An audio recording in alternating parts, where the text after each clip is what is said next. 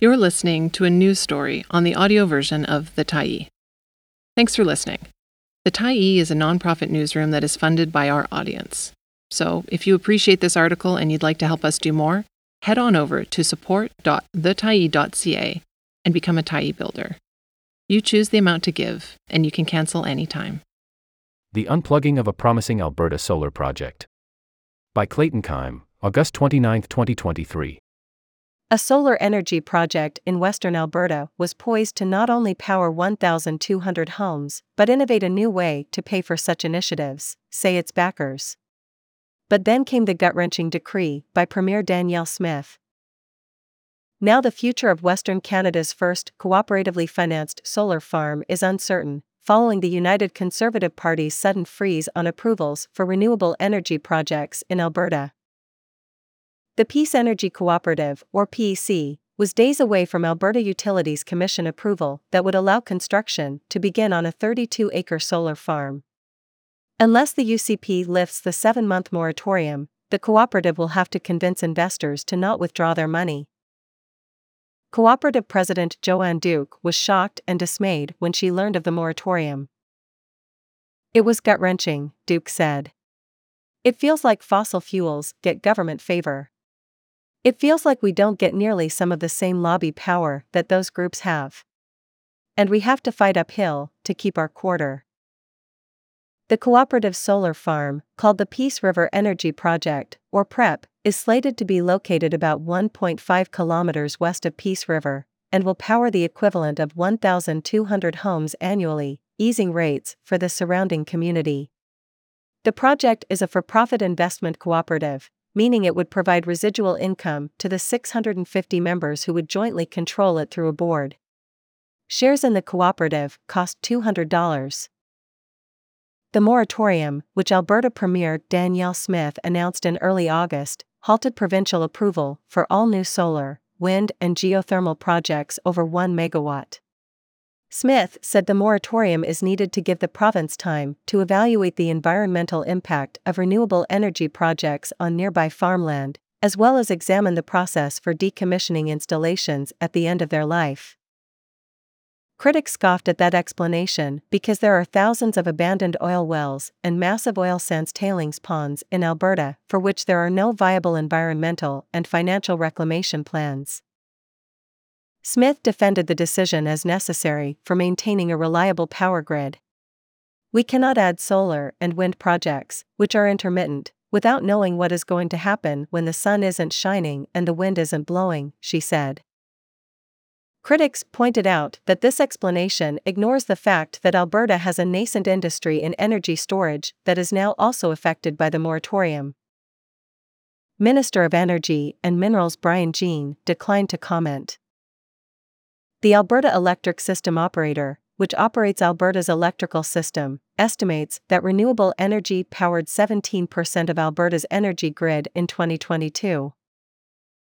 Those directly impacted by the moratorium argue that the decision likely stems from the UCP's close ties to the oil and gas industry. "It feels like fossil fuels get government favors," Duke said.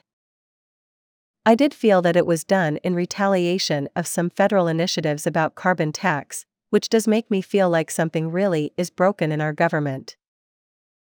Alberta New Democratic Party energy critic Nagwan Alganiad worked in the renewable energy industry before entering politics.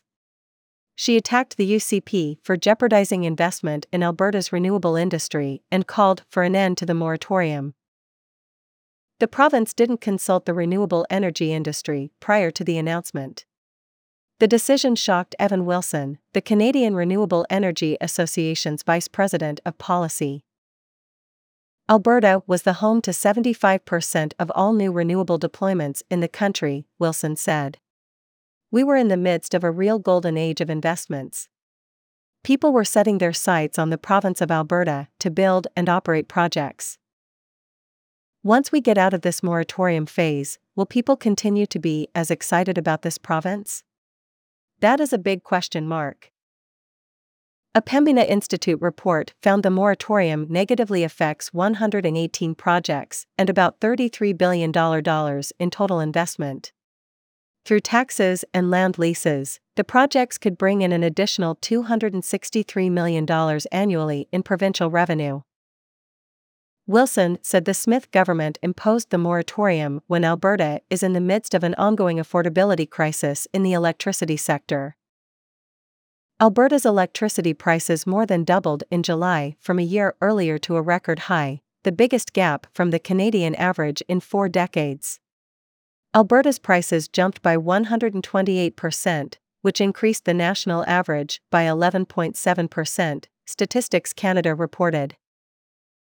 Wind and solar are the lowest cost generation that we can bring onto the grid, Wilson said. Looking at the impact on the average Albertan, we really think that this decision is doing nothing to address affordability concerns, because it is not allowing us to bring on more generation and reduce the overall cost of electricity. The Peace Energy Cooperative project would create about 50 direct and indirect jobs during 8 months of construction, and 3 to 5 permanent positions once the site is operational, say members. The Peace River Energy project was designed to be environmentally sustainable. The proposal plans to build the solar farm on top of native grasses, using sheep to keep the vegetation under control. There are also plans to integrate beekeeping into the solar farm.